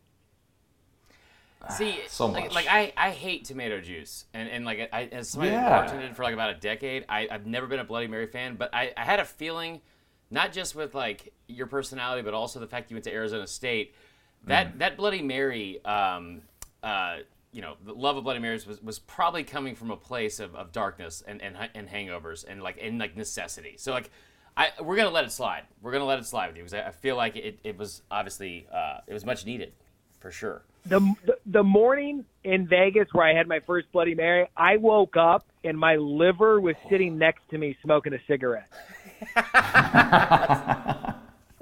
Yeah, been there. Like, we'll fix this. I promise. We'll fix it. I think last time I was there, I was like, oh my gosh, it's so early. And I had woken up that morning and it was like 3:30 in the afternoon. So, all right, enough Vegas stories because we're going to get in trouble here. But so we talk about this, I feel like, every single year. And really, though, it feels like with how crazy and, all the uncertainty of 2020 has brought to just the world in general, now is probably the time more than ever. Like, is this the year we could finally see a group of 5 school make the playoff? And also, who would your top 4 be today? All right, so I've had this conversation a lot because, as you guys know, there has always been the outcry by some, it's never been me, to allow a group of 5 school in. And while I understand some of the merits of those arguments, I just don't know that a group of 5 goes through the same schedule week in and week out that some of the group of 5 or the Power 5 do. I know Clemson's different, the ACC's down, I get that, but at least they've produced in games against SEC teams, Alabama. So rude. I have often said that if there was going to be a year where the committee should do it, they could get away with it this year, and one of two things happens. A group of 5 team has success in the playoff, then they're screwed because they got to consider them every year, or a group of 5 team gets in there, gets pummeled, and it puts the argument to rest. I'm not saying it. Look, here's the biggest difference with group of 5s. Their starting 11, you could argue, for a team like Cincinnati or BYU, who's not really a group of 5, they're an independent. But if you look at those two programs, you could argue that their starting 5 is as good as some of the top 10 teams in the country. Or their starting 11, their starting lineup is as good as any team in the country. It's about depth with the Power 5. Mm-hmm. And so once you get into a group of 5s 2 deep and 3 deep in a game, that's where you're going to run into problems. And I just don't know that it would be good enough to sustain it against an Alabama, a Notre Dame, an Ohio State, a Clemson, even Florida, who I still have ranked over Texas A&M. Even Texas A&M beat them. But but if there was going to be a year where the committee could roll the dice, they could do it and really do an experiment for everyone to get excited over. What happens first? A Pac-12 team wins a national championship, or Jesse Palmer's looks take a severe nosedive? And I tell you what, you know how much I got to moisturize and try to keep up with Palmer? It's like, hey, you're going to be our new college football studio host. Go sit next to Palmer for 16 weeks a year. He's actually – let's play a little game here. How old do you think Jesse Palmer is? 53. Wait, say it again? He's got to be right around, I guess, 40, right? Because he played in 99. 42. Jesus. I guessed 42 it. I guessed it on the first time. Yeah, so 42 years old. So I would say let's project that Palmer's looks are going to fade by the time he's 48 to 50, right? Let's for the sake of this conversation, let's look at Palmer's in his peak right now, 42 years old. Won't get better looking when he's 50. So that gives me an 8-year buffer for Herm Edwards to rise up and build ASU into a national championship caliber program, or USC to hire Urban Meyer. So let's go. Palmer's looks last longer than a Pac-12 team winning the national championship. Oh, that's ambitious. That's really ambitious. This is going to make sense to absolutely no one, but I just need to ask it. And I'm not sure if you've ever heard this before. I highly doubt you have. I've long had this theory about you and your Maddie and the Caddy podcast co-host, Michael Collins. You share a striking resemblance to Jason Bateman, and I am convinced that Michael is Darius Rucker. Confirm or deny that? Okay. One, the Jason Bateman thing comes up all the time. I tweeted out the Sunday Bloody Sunday video, and my buddy Rosillo quote tweeted it. Ryan Rosillo asking me how money laundering was going. So the Bateman stuff comes up all the time, but which my wife cannot. She hates it because she's like, no, she doesn't like comparison to Bateman. She gets it, but she doesn't like it. So I hear the Bateman thing all the time. And actually, Michael Collins, when he was a little skinnier, his nickname used to be Lil Hootie. What? So Lil Hootie, you nailed it. I mean, you nailed it. He was, Lil Hootie was his name on tour when he used to be a caddy on tour. So between Darius and Bateman, we've got a good thing going, and it's not their bank account. God, that's so. I mean, I used to just get Rachel Maddow until I finally grew out a beard and gained weight. But it took a lot. It took a lot of effort to get away from that. So, all right. So I asked this question all last week. I threw it out to you on Twitter as well. And even though the Masters is over, I hate cliches, and I hate the cliche of like, "What's your dream foursome for golf?" I want to know your nightmare foursome for golf, the worst possible foursome you'd play in. Because I think we're going to have someone in common, and it might be Dan Wolken all 3 times. Yeah, but see, he's the kind of guy that would show up. He'd be late to the tee time 1.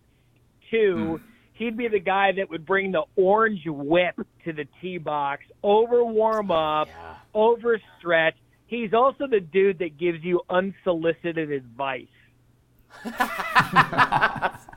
You know, like, hey man, you should wear 2 gloves. It's a pandemic going on.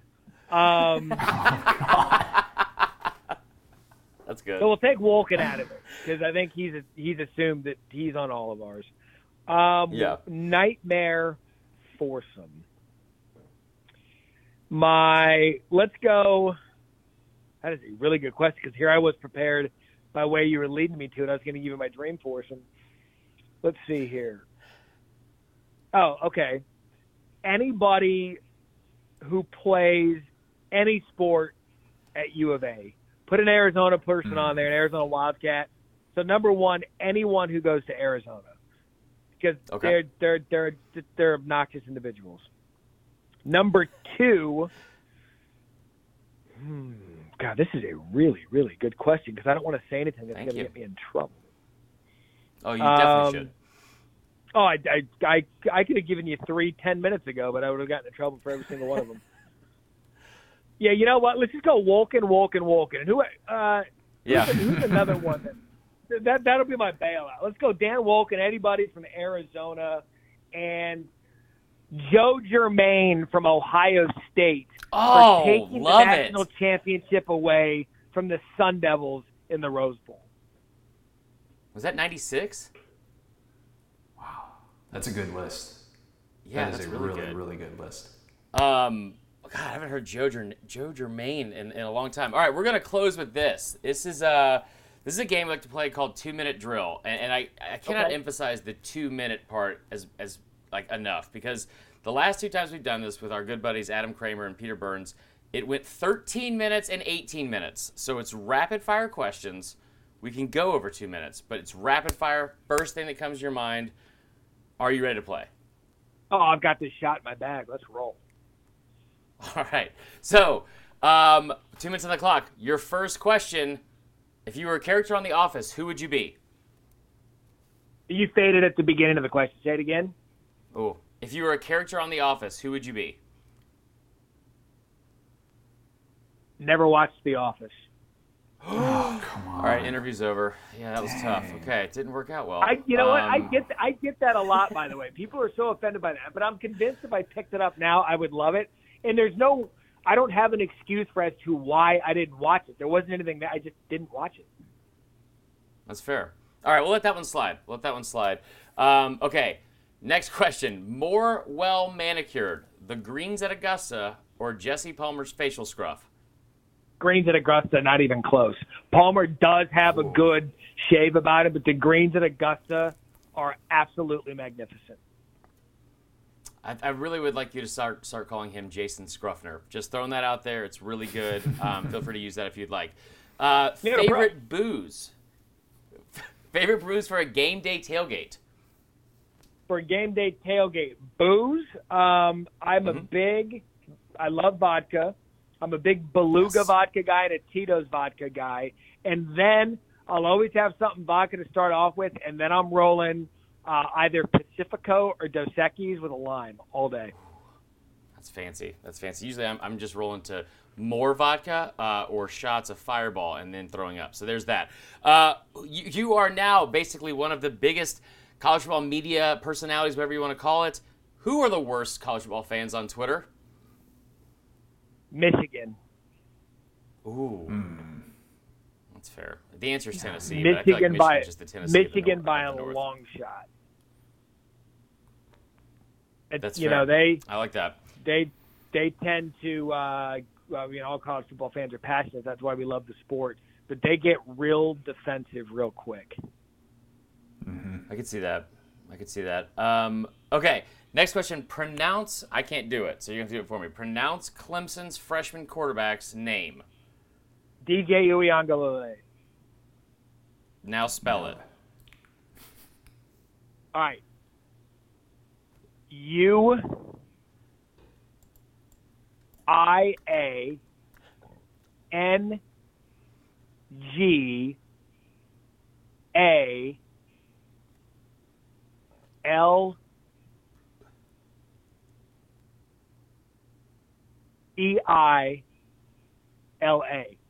Uiagalelei.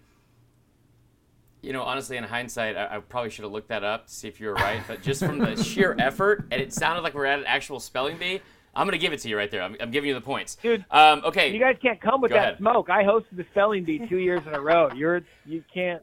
Wait, what? Dang, I forgot about that. Oh, Yeah. I wish I would have known I was that. there for the I finished historic second. 8 champs.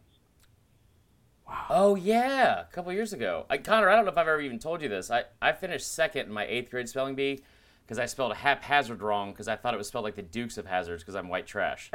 So there's that. All right, next question. Bucket list concert. I would love to see a concert of. Do they have to be alive? No, whoever you want. All right, I would go. I grew up I love Michael Jackson. I'd love to see in his prime going to a Michael Jackson concert just to see the absolute show of it. That's a fantastic answer. I used to have the DVD of him live in Bucharest, so yeah, that's points for sure. You are firing on all cylinders here. Next question: who is the Arizona State of the SEC? Ooh, so you're talking about a team and a program that has potential. They just haven't tapped into it fully yet. I love this question because now I'm going through the SEC East right now. There's too much history with some of the ones that I want to say. You know who I would lean on for that one? I would say someone like Ole Miss, who has had some good seasons in their past. They can get talent because of their proximity to a city like Memphis. It's a good campus. It's a historical campus. It's noted for all of the right reasons in terms of like the tailgating and the fun. And I really believe you get the right coach there. they could pop off a season where they could, if Alabama's down or LSU's down or Auburn's down, you could find yourself in the SEC championship. I think I'm going to go Ole Miss on that one. I like it. I like it a lot. Okay, we have Thanksgiving coming up next week. What's the most overrated Thanksgiving dish? Oh my God, there's first of all, this is probably going to alienate me from the entire Southern audience. I'm not big on dousing everything with gravy. I'm just not. That's fair. I'm sorry. I think mashed potatoes, and I'm not a big mashed potatoes guy. I think mashed potatoes are a little overrated. Oof. You throw me turkey, stuffing. You give me some mashed potatoes with some flair. If you throw in, some cheese, some sriracha, almost like a mashed potato version of like a grit, I'm all in. But I would say just mashed potatoes and gravy is the most overrated. Okay. I mean, there's a lot of things you could have said on this podcast that would have offended me, but not a mashed potatoes guy that's right up there with it. All right, we have 3 more, and we'll call it a day here. What is your go-to karaoke song? Don't Stop Believing. Oh, God. One day someone's going to also say Cher, If I Could Turn Back Time, but that day is not today. No, you're right. They probably won't. You weren't all going right, to last 2. It's not that day. Fair enough. Who wins the Heisman Trophy this year? Justin Fields has momentum. Trevor Lawrence was the early favorite. I think Malik Willis is an awesome story at Liberty. Ooh, amen. Let's go. I think it's going to be Justin Fields. Okay. All right. And last but not least, most important question of the day, who wins the national championship? Alabama. You know what? That's how you finish a damn 2-minute drill right there, Matt. Remarkable. Very solid. Very solid. As a lifelong Bama fan, I'll give you some extra points here. Let me add this up. That's a score of 69 points. That's a near perfect score. That's fantastic.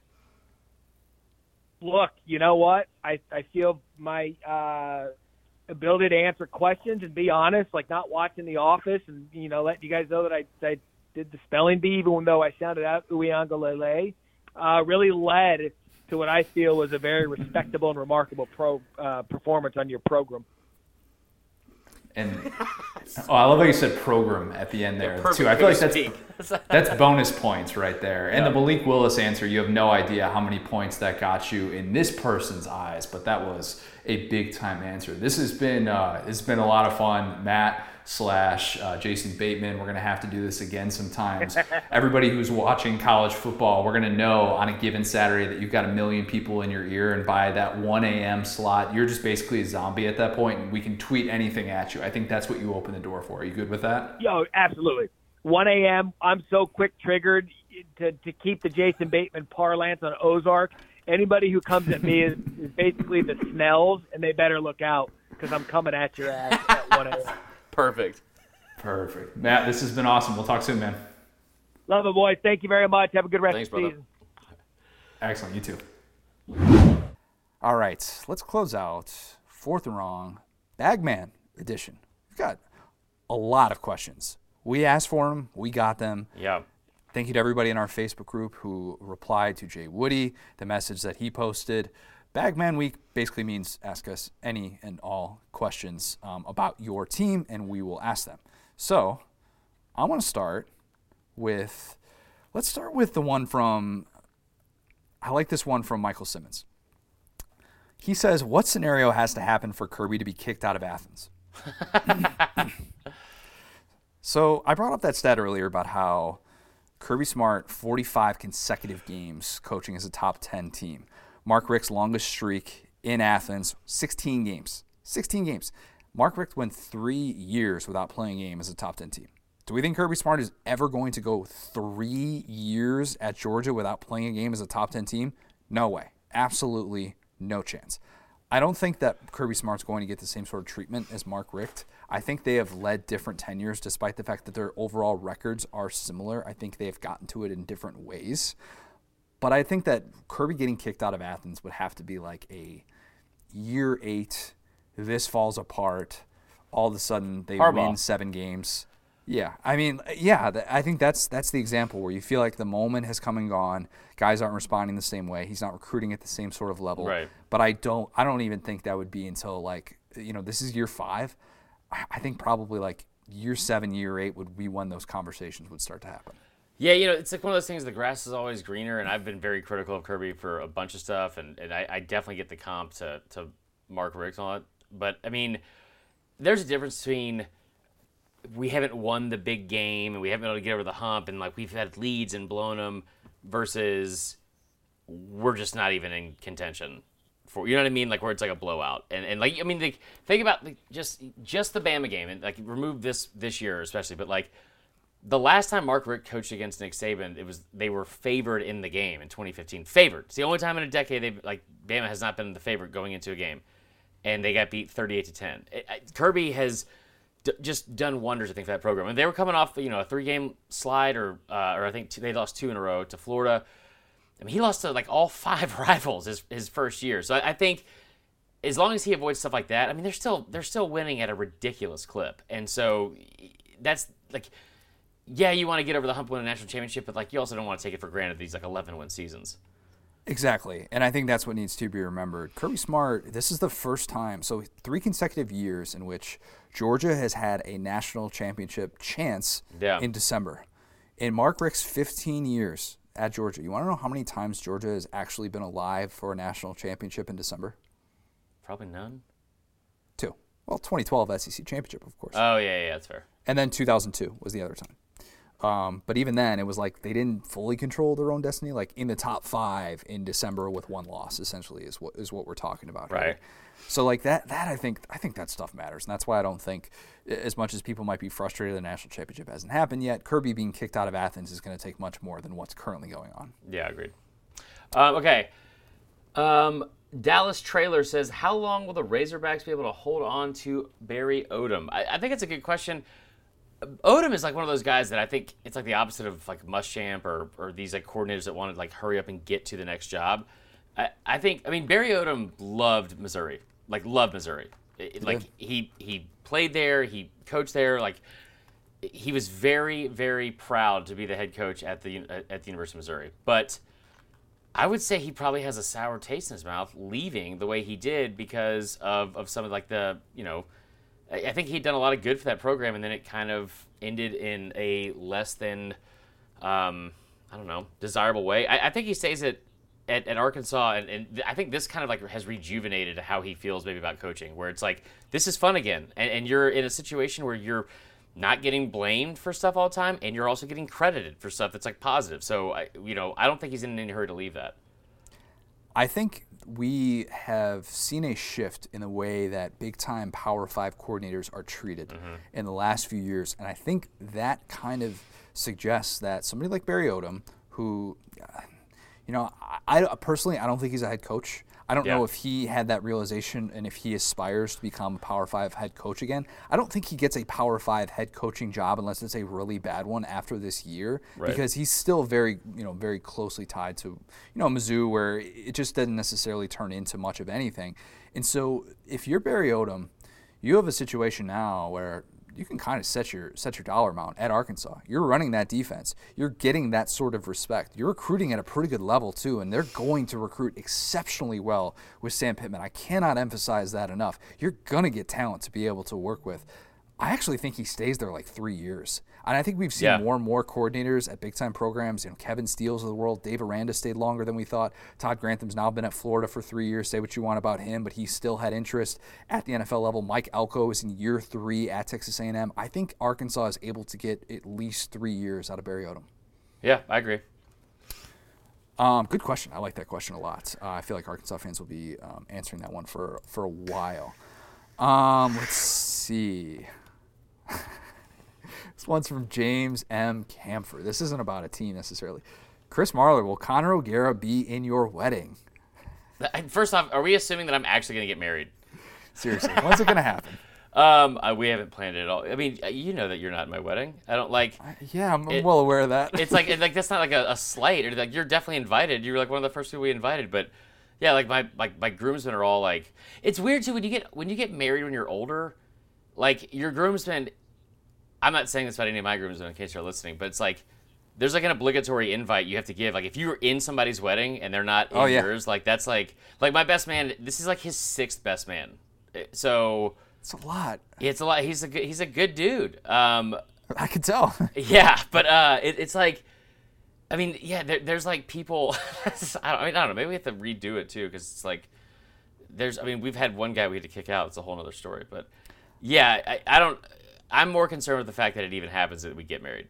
To be honest, I'll be the guy. I will be in your wedding by virtue of handing out Texas Pete to everyone. How about that? Yeah, you might be like it's like a flower girl situation, but like with Texas Pete. Texas Pete Usher. I think we can make that an official position. I always think of Kelly when she texts Pam immediately after she finds out that she got engaged. Can I be a bridesmaid? Right. I forgot about that. Okay. So Christopher Moss brought this up, and we asked this on the past couple of 2-minute drills. What's the most overrated Thanksgiving food or dish? Mine's cranberry sauce. It just doesn't do anything for me. It pairs well with the dry turkey that's been overcooked in the oven for 10 hours. But I feel like it's the only time of year to shine in Thanksgiving, and it always falls short, kind of like Georgia. Yeah, I love that dude. So, yeah, I've never understood cranberry sauce. It's like... Nor have I. It's like fancy ketchup. I feel like cranberry sauce was like Thanksgiving in like 1943 in like Wetumpka, Alabama, and they cooked their food, and they're like, oh, we don't have ketchup to put on the chicken, which is a ridiculous thing anyway. So they just like... mash together some cranberries and came with cranberry sauce. I don't get it. I've never been a fan. That's one of the overrated foods. Turkey in general is overrated in my opinion. Yeah. I'm team ham. People know this. I'll eat turkey if it's there, but if I have a choice, ham is what I prefer to go to. Ham. Yeah, team ham. I'm definitely gonna have to hashtag that. I think that there are a lot of there are a lot of overrated Thanksgiving foods. Yams being one of them. What is a yam? I don't know. I think the sweet potato casserole with like the marshmallows on top and stuff like that's not really my favorite thing either. I hate that. Most casseroles are just like, come on, you can do better. I don't know about that. Casseroles are fantastic. Casseroles is like it's like the absolute like giving up, but also like you're still trying. It's like just I don't know, throw one in the pan and just put it in the oven. I don't know. It'll just until it's a nice golden brown. But I mean, I love a good casserole. Also, it's kind of weird. You know what? We'll get weird here. It's kind of weird that like when people die, they're like, you know, what should we do to make like cheer them up? A casserole. It's always a casserole. You're 100% right. When my mom was when my dad was sick, people would just bring over casserole after casserole for my mom, and she would just have we had 3 freezers, and she would just stuff them all with casseroles. It's like I know, yeah, it's crazy. Flex, man. Like casseroles are to death as like roses are to like Valentine's Day. It's weird. I don't get it. Yeah. Like, hey, here's this can of cream of mushroom soup, and I dumped some like crispy onions over the top of it. Here you go. Hope you feel better. I love it. That's fantastic. God, that's beautiful. Is that James Joyce? All right, you got one more? Yeah, let's do one more. Let's see. Oh, a lot of good ones here. John Picker asked a lot of great questions in here, so I feel bad not taking one of his, but just know that we, of course. Well, ask one of his. I don't see any of his. Okay. He asked a question that we've circled around, and this isn't necessarily related to Georgia. He's a big Georgia fan. Are there any plans of another possible live event? Yes, but COVID is ruining them. Yeah. So I don't want to say definitively yes, we have plans. We have talked in the past about what we'd be able to do. Recently I was looking through some of the pictures from last year's event that we got to have at the College Football Hall of Fame, and I was like, gosh, remember when life was normal and we could just do things like this? This was amazing. I'd say as of right now, there's nothing definitive. We would love to be able to do another live event, which we could, I feel like people are safe and people could have a good time. It would obviously have to be something probably like outdoor, a situation like that, but man, I miss doing live events. I really, really do. I've loved the 2 that we've been able to do so far, and that has been a bummer not to necessarily have something like that to look forward to. But trust me, if we get that in the works, I don't know when that would be, everybody is going to know about it. We will absolutely shout it Yeah. from the mountaintops and make sure that is something that people are well aware of. Well, I mean, we had talked about we were going to do the same thing that we did last year at the College Football Hall of Fame. Hopefully, like it wasn't like set in stone, but that was the plan. And then also we were going to do like a kickoff thing at the start of the year in like Atlanta for any of like the Atlanta listeners and have like I don't think it was going to be a huge bar tab, but like, just some drinks and getting ready for the season. But yeah, I'm over not being able to do stuff. Yeah, it's not great. It is not great. But the good news is we still have 6 SEC games as of right now to watch over this weekend. And as you said earlier, we have a good slate. A good slate, I believe we have. Do you have one more that we want to get to or we want to close out? No, that's good. Okay. Thank you for everybody for submitting questions. Thank you for Jay Woody for putting those together. Thank you to Matt Barrie for being able to come on. And I love it when guests give us like, oh, hey, yeah, I don't have a heart out or anything. Let's just roll it back. Let's just go as long as we want. That's perfectly fine with me. If you are not, make sure that you are following SDS Basketball on Twitter. Adam Spencer's doing some big things this year with our SEC basketball coverage is being taken to a new level. Adam is crushing that. We have a lot of basketball content that is coming out because college basketball is here. It's crazy. Of all the things that have snuck up on me, college basketball is certainly one of them. It's a week from today. The NBA draft's tonight. The season starts a week from today. Wednesday, yeah. My God, you guys are gonna have to deal with Alabama being good at both sports now.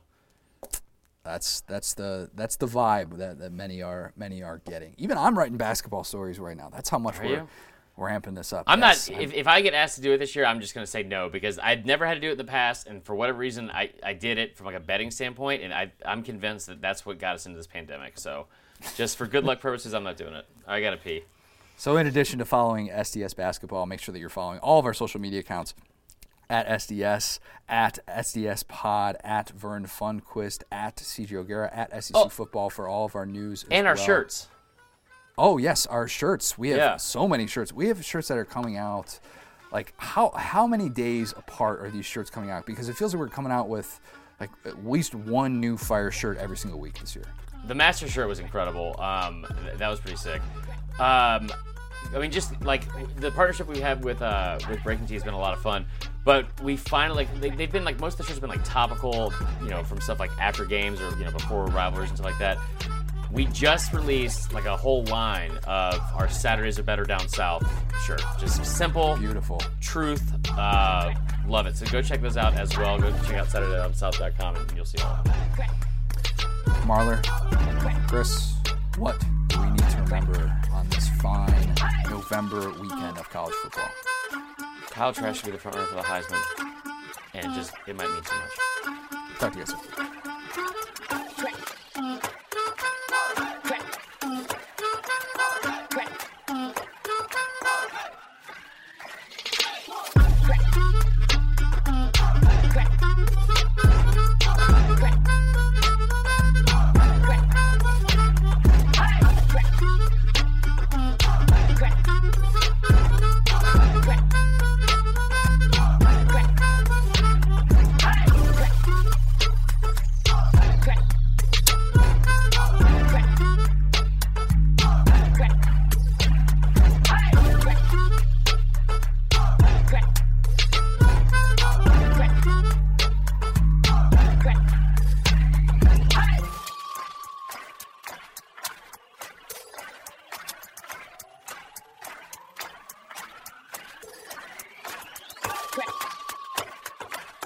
Crack.